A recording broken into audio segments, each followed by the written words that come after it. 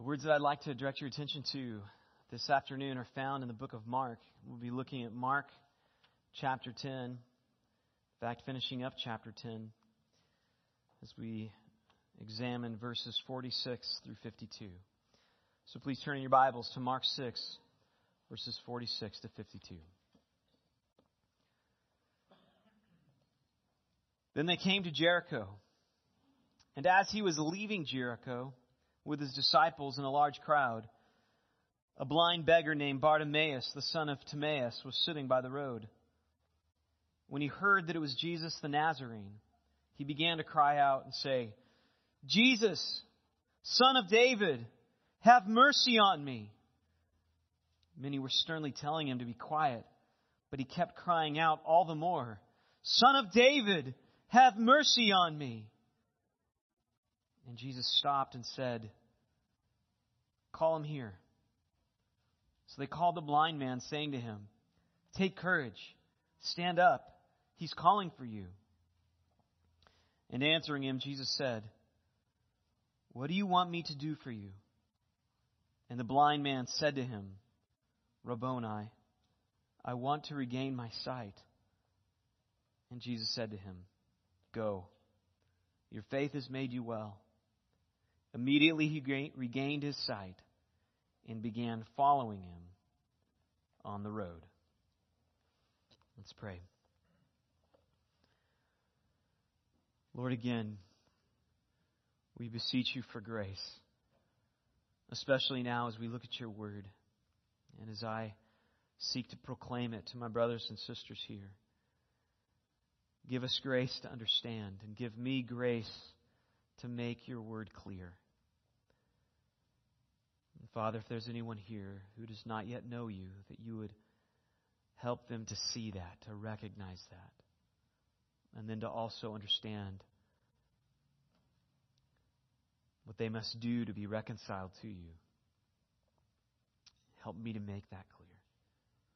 Help us to know what it is that you're calling us to do as your creation and as your people whom you've set apart for yourself to be your servants. We ask this in your name. Amen. There are lots of different ways to teach people things, but arguably the best method of teaching is probably by example. I think most of us would recognize that. And this is really why Jesus has spent 3 years instructing his disciples in what it means to follow him. And this is why Paul told Titus to invest his life in instructing older men and older women to disciple younger men and younger women. It's why Peter tells the elders to be examples to the flock. It's why Paul also tells Timothy and Titus to be examples. And also why he tells the Corinthians and the Thessalonians and the Philippians to follow his example. It says, "Follow me as I follow Christ." So this teaching method by example is one that we see commanded and as well as illustrated throughout the Scripture. Because the Lord knows us, He's put us together. He understands that it's not simply by being instructed like in a classroom setting or just by somebody talking to you that we learn.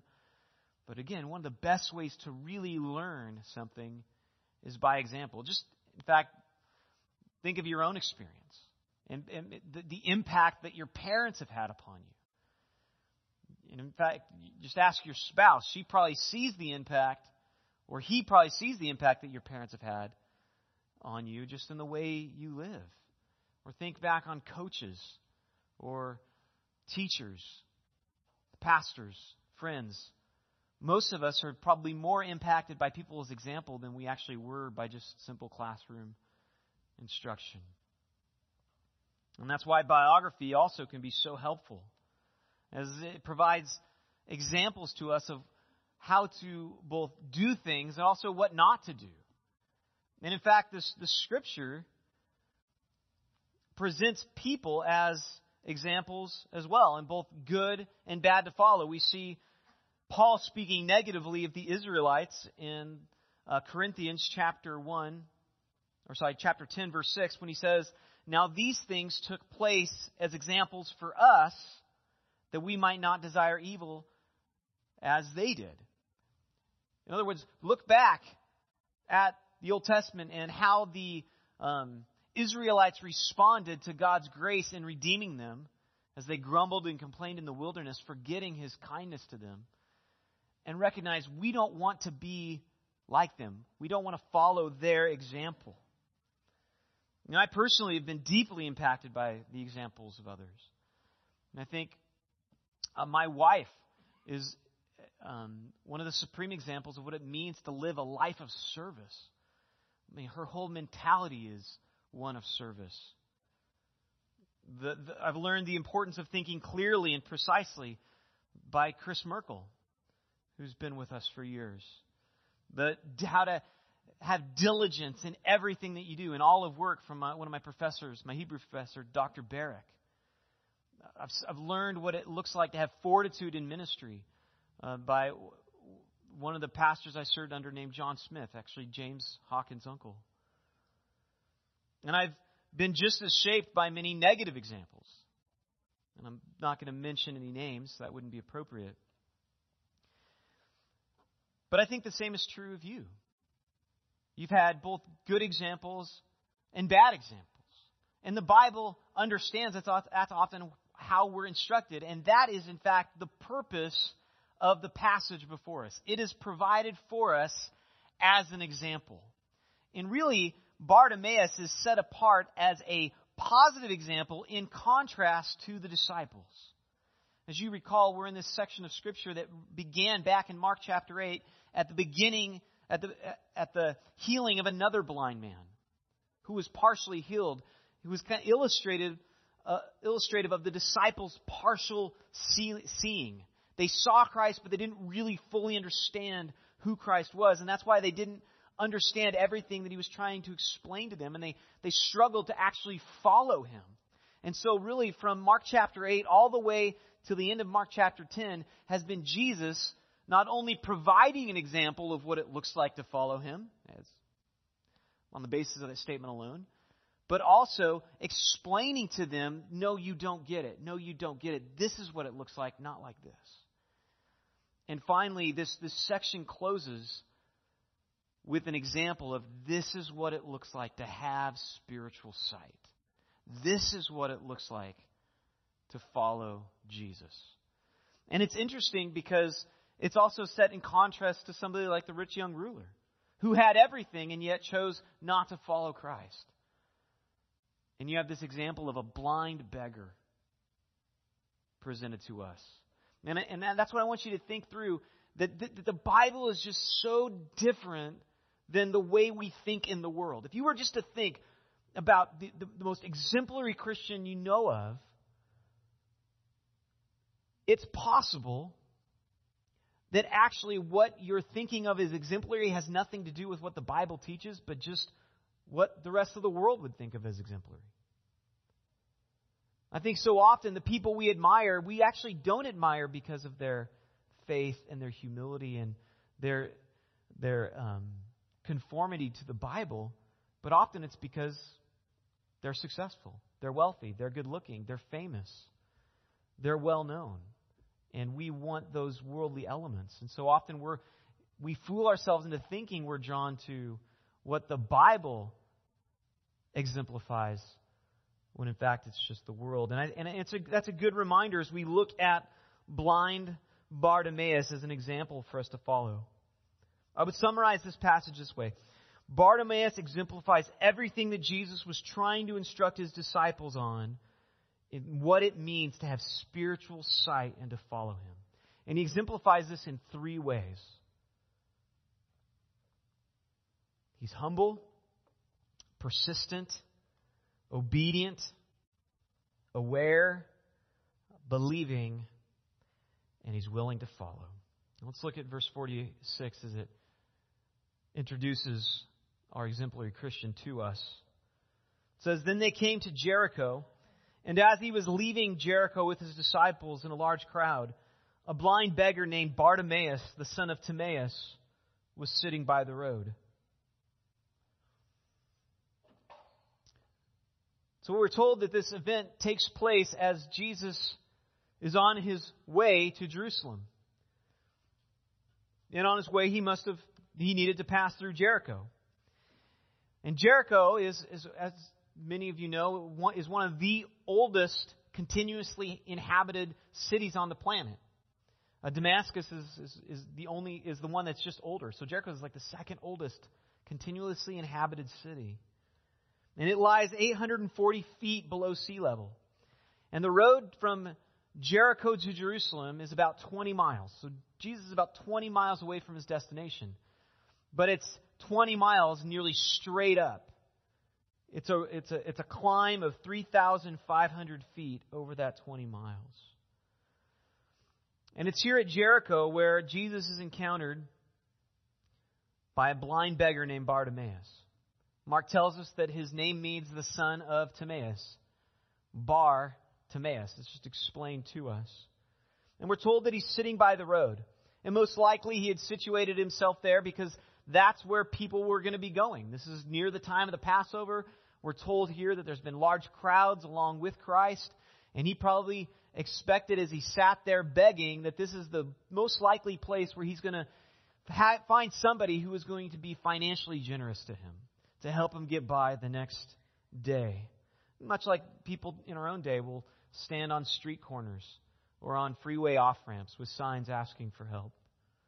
He was doing the same thing. And the first quality we recognize about Bartimaeus is his humility.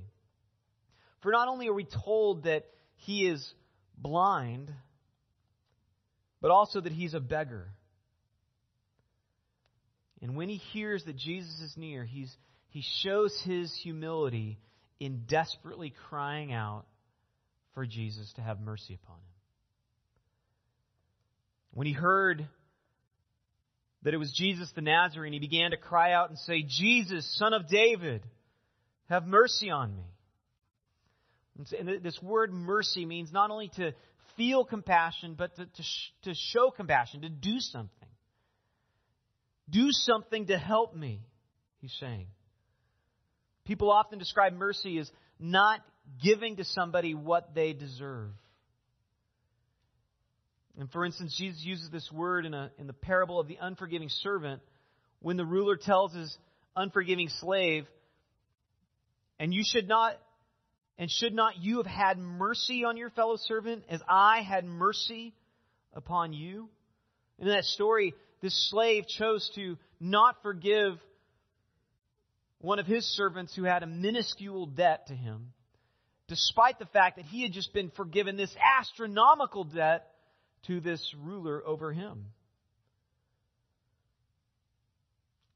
He failed to show mercy as he was given mercy. So Bartimaeus recognizes that he needs mercy. He needs help. And he recognizes that Jesus is one who could help him. And this is his cry for mercy is reminiscent of the Father's plea with Jesus back in Mark chapter 9. When he sought the disciples for help and they couldn't do anything to cast him out. And so he comes to Jesus, and Jesus says this can only be cast out by those who believe. And he says, "I believe, help my unbelief." And you recall this man's faith is actually set up in contrast to the disciples who failed to cast the demon out because they failed to pray. They didn't look to God. They didn't ask God for assistance. They presumed that because they had been given power before, that they had power within themselves to cast out the demon. But they were powerless. They didn't have faith in God. Rather, they had faith in themselves. They didn't recognize their need like Bartimaeus recognizes his need. And this man's humble dependence is also reminiscent of the Syrophoenician woman in Mark chapter 7, who humbly responded to Jesus when he said, Why should the children's food be given to dogs? She responded, Yes, Lord, yet even the dogs under the table eat the children's crumbs. She was persistent, and she kept asking for help. And like her, this man persistently cries out for Jesus to have mercy upon him. That brings us to the next quality, his persistence. Many were sternly telling him to be quiet, but he kept crying out all the more, Son of David, have mercy upon me. And we're not told whether it's the disciples who are telling him to be quiet. Wouldn't surprise me, because that's what they've done before as people have come to Jesus, like the children. We're not told whether it's people in the crowds. But like the father of the demon-possessed boy and like the Syrophoenician woman, he is so desperate for help, he will not stop until he's able to have an audience with Jesus. Because he's aware that Jesus can actually heal him. And just put yourself in his shoes. He's been blind for who knows how long. He's a beggar. So he's destitute. He's in need of great help. And if you knew that there was one who could actually heal you, who could just speak and you would be healed of whatever ailment you're thinking of, what wouldn't you do to come to him? What wouldn't you do in crying out to him? Well, truth be told, we are all in his shoes. We might not be physically blind, but every single one of us is desperate for Christ's mercy.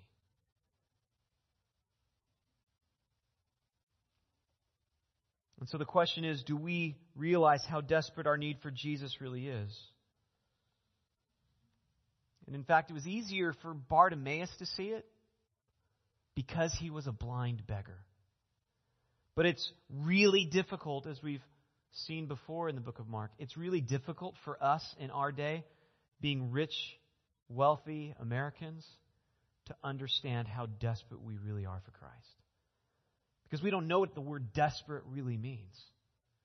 Even when we've had periods and moments in our life where we've been desperate, it's often been brief and quickly helped. We have family we can cry out to, friends. In fact, we can cry out to the government that cares less about us, but yet they still feel an obligation to care for people who pay taxes or who don't even. Where we live, with the incomes we make, it's hard for us to really grasp how desperate we are for Christ. But it was easy for Bartimaeus to get it. And it's not just unbelievers who are desperate for Jesus.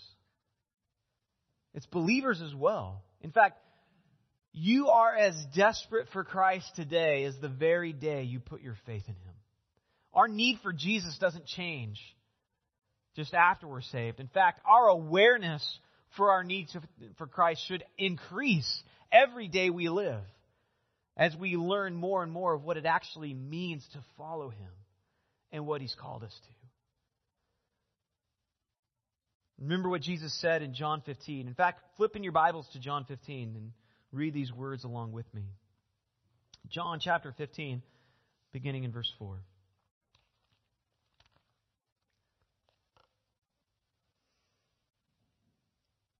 Abide in me, and I in you. As the branch cannot bear fruit of itself unless it abides in the vine, so neither can you unless you abide in me. I am the vine, you are the branches. He who abides in me and I in him, he bears much fruit, for apart from me you can do nothing. If anyone does not abide in me, he is thrown away as a branch and dries up. And they gather them and cast them into the fire, and they're burned. If you abide in me and my words abide in you, ask whatever you wish, and it will be done for you. You see, just as Jesus ends there in verse 7, believers demonstrate their awareness of their need for Christ, their ongoing awareness of need for Christ, through prayer, just like Bartimaeus. And in fact, a lack of prayer demonstrates an ignorance of the reality of our need. The more you pray, the more you're aware of how much you need God's help. The less you pray, the less aware you are. Plain and simple. And this is why Paul exhorted the Thessalonians to pray without ceasing. And he didn't mean that they could never stop verbally, they had to always be verbally praying. He meant always have an attitude of praying for every need that you're aware of. Always be in communion with God, either in your heart or vocally. Have time set aside for prayer, where you can pour out your heart to God in the closet. It speaks about praying in the closet in the Sermon on the Mount. But pray at other times as well. And we need to remember the example of blind Bartimaeus and continue to cry out for Jesus, because we continue to have a desperate need for Him. In fact, Jesus rebuked the church of Laodicea in the book of Revelation because that's what they did. They forgot their need for Him. I'll just read a brief section of that letter. Revelation 3:17-18. Jesus says to this church, "You say, I am rich, I have prospered, I need nothing."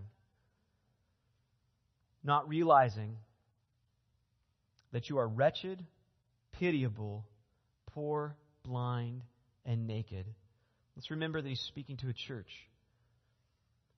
He says, "I counsel you to buy from me gold refined by fire, so that you may be rich, and white garments, so that you may clothe yourself, and the shame of your nakedness may not be seen, and salve to anoint your eyes, so that you may see." So spiritual sight is recognizing how desperate we are for Christ. And we'll demonstrate that through prayer. And we will pray persistently. In fact, Luke 18:1-8, Jesus gives this a parable. It says in verse 18, Luke 18, He told them a parable to the effect that they ought always to pray and not lose heart. So that's the point of this parable. You ought always to pray and not lose heart. He said, "In a certain city there was a judge who neither feared God nor respected man. And there was a widow in that city who kept coming to him saying, 'Give me justice against my adversary.' For a while he refused, but afterwards he said to himself, 'Though I neither fear God nor respect man, yet because this widow keeps bothering me, I will give her justice, so that she will not beat me down by her continual coming.' And the Lord said, 'Hear what the unrighteous judge says. And will not God give justice to His elect, who cry to Him day and night? Will He delay long over them? I tell you, He will give justice to them speedily.'" That's a promise. He will give justice to them speedily, if they cry out to Him day and night. "Nevertheless, when the Son of Man comes, will He find such faith on the earth?" I mean, Jesus knows man. It says that in John 1. He knows that that's what's in the heart of man. That's why He didn't entrust Himself to men. Will there be such faith? Will I find people who would, in their desperate need, cry out to me? People who have been saved, who have been born again, who have the Scriptures, who understand the Scriptures, will they continue to pray persistently and not lose heart? Well, Bartimaeus, again, is an example of a man with such faith. And that's why when Jesus hears him crying out, it stops him dead in his tracks. Verse 49, "And Jesus stopped and said, 'Call him here.'" And just again recall Jesus' persistence as He's marching towards Jerusalem. We've illustrated before that there was nothing that was going to keep Him in His way. He was walking ahead of the disciples that they might follow Him, and they might see Him, and they were in awe of Him, amazed at His persistence, His determination.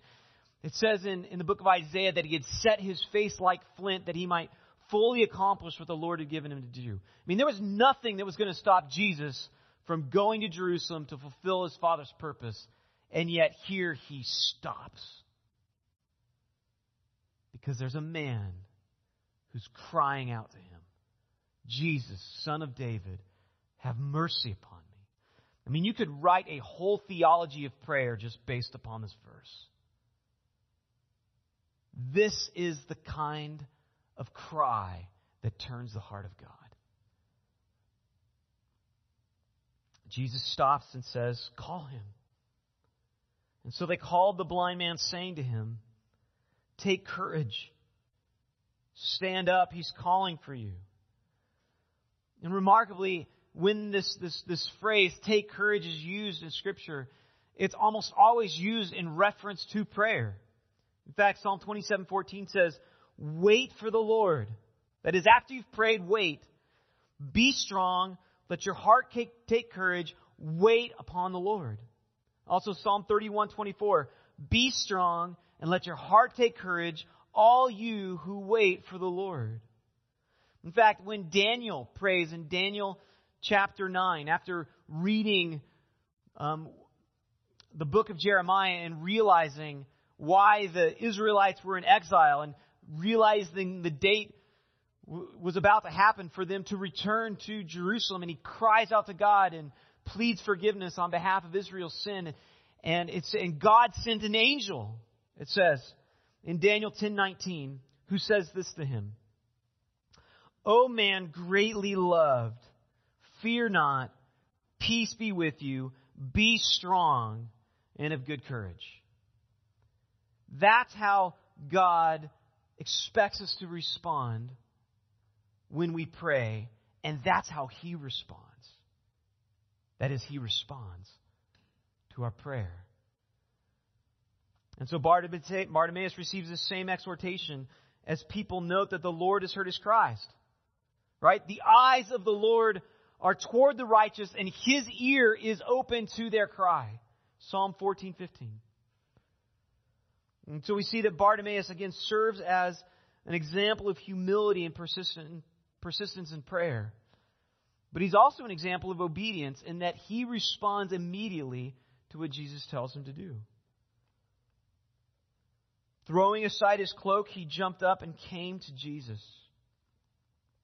Jesus said, come, and Bartimaeus came. And unlike the other disciples, particularly James and John and Peter, who saw him upon the mountain, when God had to speak to them and said, this is my beloved Son, listen to Him. And the implication was they weren't listening to Him. They had their own idea of what the Messiah should be and do. They weren't listening. Bartimaeus, in contrast, that is the point, in contrast to them, is listening. He immediately listens and obeys. And like Bartimaeus, Christians should respond immediately to Jesus' word. When we teach our children that obedience necessitates three things. It needs to be done right away, all the way, and with a happy heart. Obedience is right away, all the way, and with a joyful heart. And anything short of these is disobedience. And we see all three of these things manifested in Bartimaeus' response. He comes right away. And contrast how he comes immediately with those who were seeking to follow him in Luke chapter 9. Flip over there. Luke chapter 9, verse 57. There were a number of people who expressed they wanted to follow Christ. And so Jesus said this to them in Luke 9:57. As they were going along the road, someone said to him, I will follow you wherever you go. And Jesus said to him, the foxes have holes and the birds of the air have nests, but the Son of Man has nowhere to lay his head. And he said to another, follow me. But he said, Lord, permit me first to go and bury my father. But he said to him, allow the dead to bury their own dead. But as for you, go and proclaim everywhere, the kingdom of God. And yet another said, I will follow you, Lord, but let me first say farewell to those at my home. Jesus said to him, no one who puts his hand to the plow and looks back is fit for the kingdom of God. But Jesus calls out to Bartimaeus, come here. Have him come here. And he immediately responds. He comes right away, but he also comes all the way. And this is in contrast to the rich young ruler, who also said, what must I do, Rabbi? What must I do to inherit the kingdom of God? And so he tells him, keep the commandments. But when it's exposed that he also must get rid of his wealth because it's an idol to him, the young man is unwilling to do so. He is not willing to go all the way in following Christ. He will follow Christ only as far as his idol will let him. And so he walked away. But unlike the rich young ruler, he doesn't let anything get in his way. Bartimaeus, it says, throws aside his clothes. And just recognize this is possibly the only thing he owned. Again, he was a blind beggar. And in fact, the cloak was probably laid out in front of him for people to put money in. And so when he threw off that cloak, set it aside, he's leaving everything behind. Everything. Nothing is going to get in his way of following Christ. Unlike the rich young ruler. And he is aware that coming to Jesus is not a burden, but rather coming to Jesus is the only way that that burden can be lifted. And he shows his faith in his obedience, and he's richly rewarded for it. And answering him, Jesus said, what do you want me to do for you? And the blind man said to him, Rabboni, I want to regain my sight. And I highlight here Bartimaeus' awareness. He's aware of two things. And he demonstrates awareness in what he asks for and also how he addresses Jesus. First, he demonstrates awareness in owning up to his need. He's aware of his need. He makes no pretense in being somebody that he's not. I am blind and I need my sight to be restored. And notice also that this is the very same question that Jesus asked in the previous passage with James and John. James and John have a request for Jesus. And he asked, what is it that you want me to do for you? It's the same question he asked. Notice how different their responses are.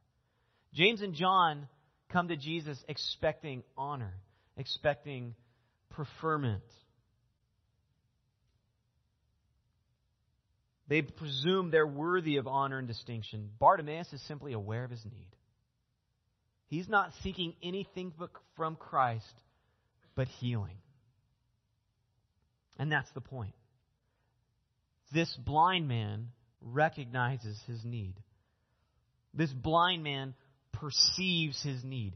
He sees his need. The blind man sees his need, unlike James and John. He sees what James and John don't see. That is his own blindness. He doesn't try to politic with Jesus. He doesn't try to pull cards or give a sob story. He just says, I need you. He doesn't try to play expert in the law like the scribes did in chapter 10. He is upfront about his need. I am desperate. I'm needy. In fact, he's very much like children. Make no pretense. They just come to you and say, this is what I need. And in fact, it's children, as you recall, in Mark 9:30-37, who Jesus points to as being examples of those for whom the kingdom is prepared. And the point there, of course, is the same. Because they're aware of their need. They're aware that they're desperate. They're aware that they need to be cared for. They're not presuming that they have any strength, any ability, any good works to rely upon. They just expect their parents to care for them. And like Bartimaeus, he just expects Jesus to help him. So he's aware of his needs. Second of all, Bartimaeus demonstrates awareness in the way he addresses Jesus. He already has addressed him as the Son of David. Meaning he recognized that Jesus is the Messiah, the promised son of David from 2 Samuel. But when he is face to face with him, he calls him Rabboni. Literally, that means my teacher. excluding other teachers. You, Jesus, are my teacher. And what's even more remarkable about that word is in extant Jewish literature, it's very rarely used in reference to humanity. And practically never as a form of address. But it is frequently used as an address to God in prayer. So what Bartimaeus is doing here is he's tipping his hat to who he believes Jesus really is. That Jesus is in fact God. Blind Bartimaeus sees what the disciples are struggling to see. The disciples, again, have this kind of vague spiritual sight. They see Jesus, but they don't see Jesus. Bartimaeus, he sees him. And he demonstrates he sees him by crying out to him, leaving everything behind, coming to him, and then choosing to believe in him and follow him. John Newton, a man who, like Bartimaeus, went blind, and who likewise also saw his need and knew his Savior, famously said these words late in life. Although my memory is fading, I remember two things very clearly. That I am a great sinner and that Christ is a great Savior. This is the very same thing that Bartimaeus recognized. Bartimaeus is exemplary in that he's humble, he's persistent, he's obedient, he's aware. Fifthly, he's also exemplary in his faith. Verse 52, Jesus said to him, "Go, your faith has made you well." And it's worth noting that these are the very same words that Jesus used earlier in Mark. Mark chapter 5, verse 34, when he encountered the woman with the 12-year hemorrhage.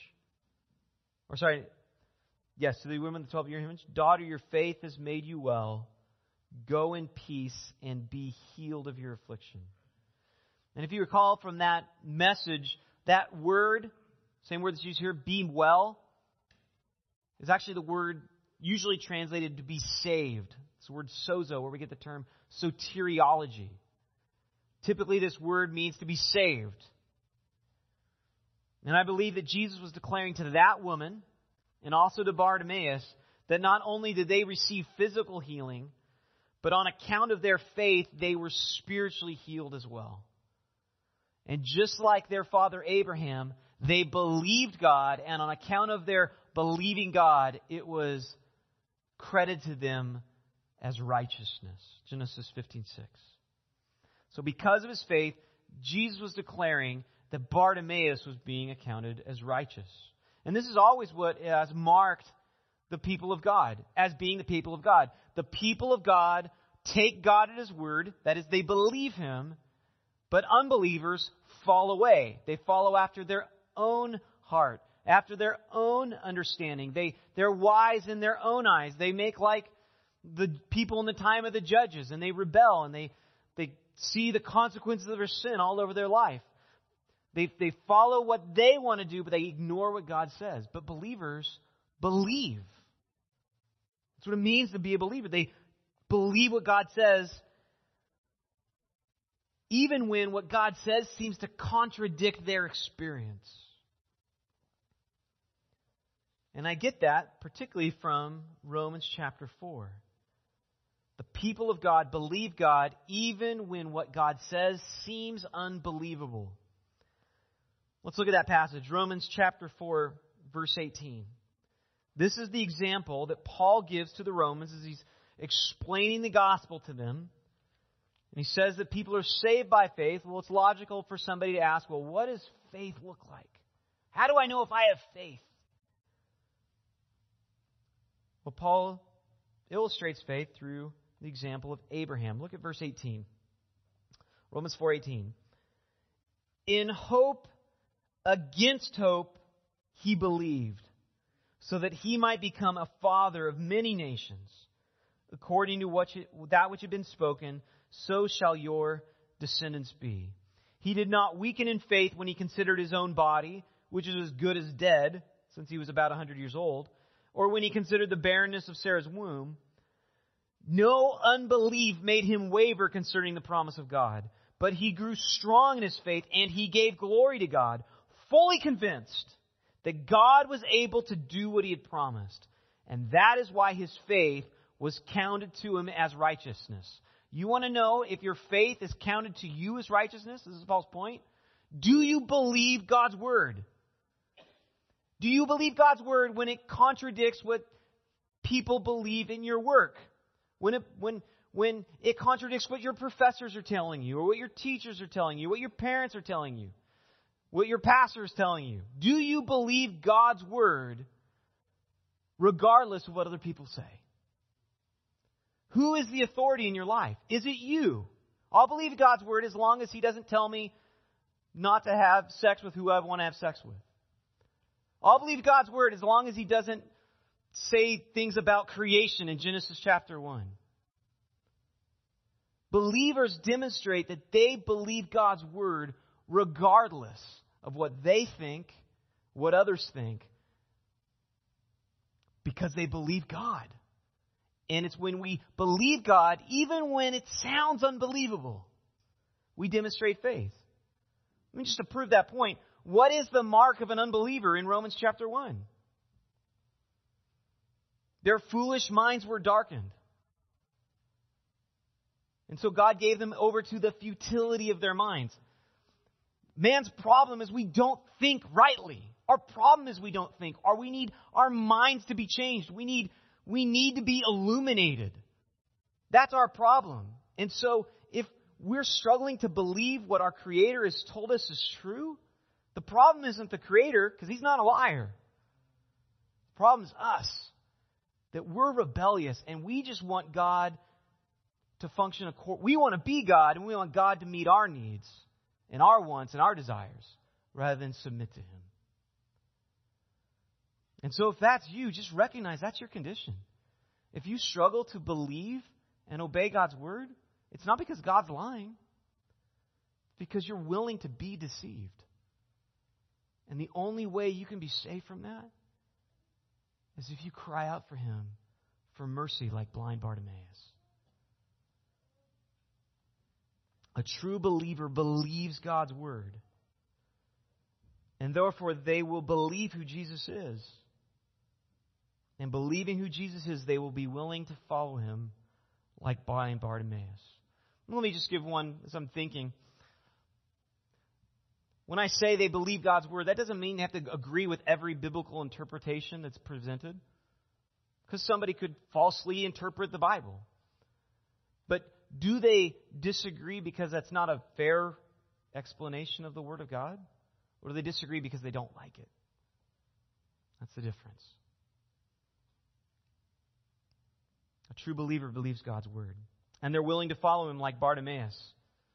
Immediately, he regained his sight and began following Him on the road. See, the evidence of genuine faith is also seen in this willingness to follow Christ. Again, Mark 8:34. If anyone would come after me, let him deny himself and take up his cross and follow me.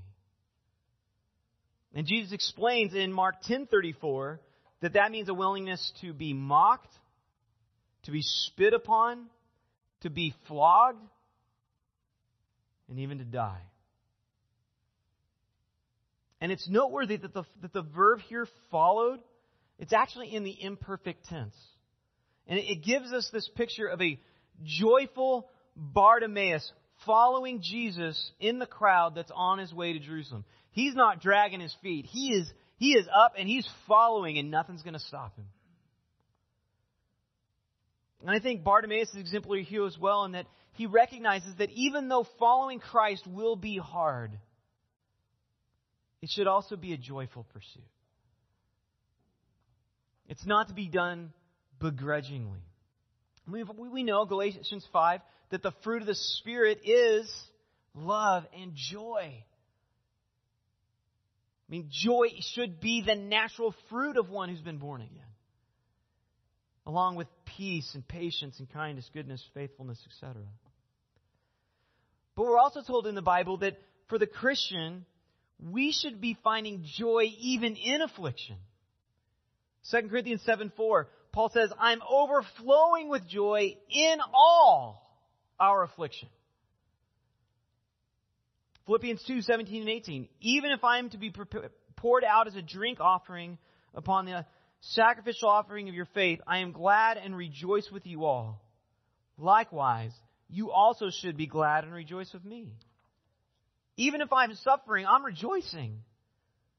2 Corinthians 6:10, he describes the apostles as sorrowful and yet always rejoicing, as poor yet making many rich, as having nothing and yet possessing all things. I mean, this is not begrudging following Christ. This is joyful, even in the midst of affliction. I love the illustration that John Newton gave about this, how incongruous it is for a Christian to grumble as they follow Christ. And he illustrated it this way. He says, suppose a man was going to New York to take possession of a large estate, and his carriage should break down a mile before he got to the city, which obliged him to walk the rest of the way. What a fool we should think him if we saw him wringing his hands and blubbering out all the remaining mile. My carriage is broken. My carriage is broken. It's incongruous. You're going to receive the most immense inheritance ever. Why would you begrudge a carriage being broken? Who cares about carriages? You got eternal life, Christian. What is any loss when you have Christ? Which is why we should be joyful in our afflictions, because we have a Savior who has promised to never leave us or forsake us, and who will lead us into His kingdom. So not only are we given examples to follow in Scripture, we're also called to be examples to others. And so even as you consider these 6 traits of blind Bartimaeus, which do you think you need to grow in?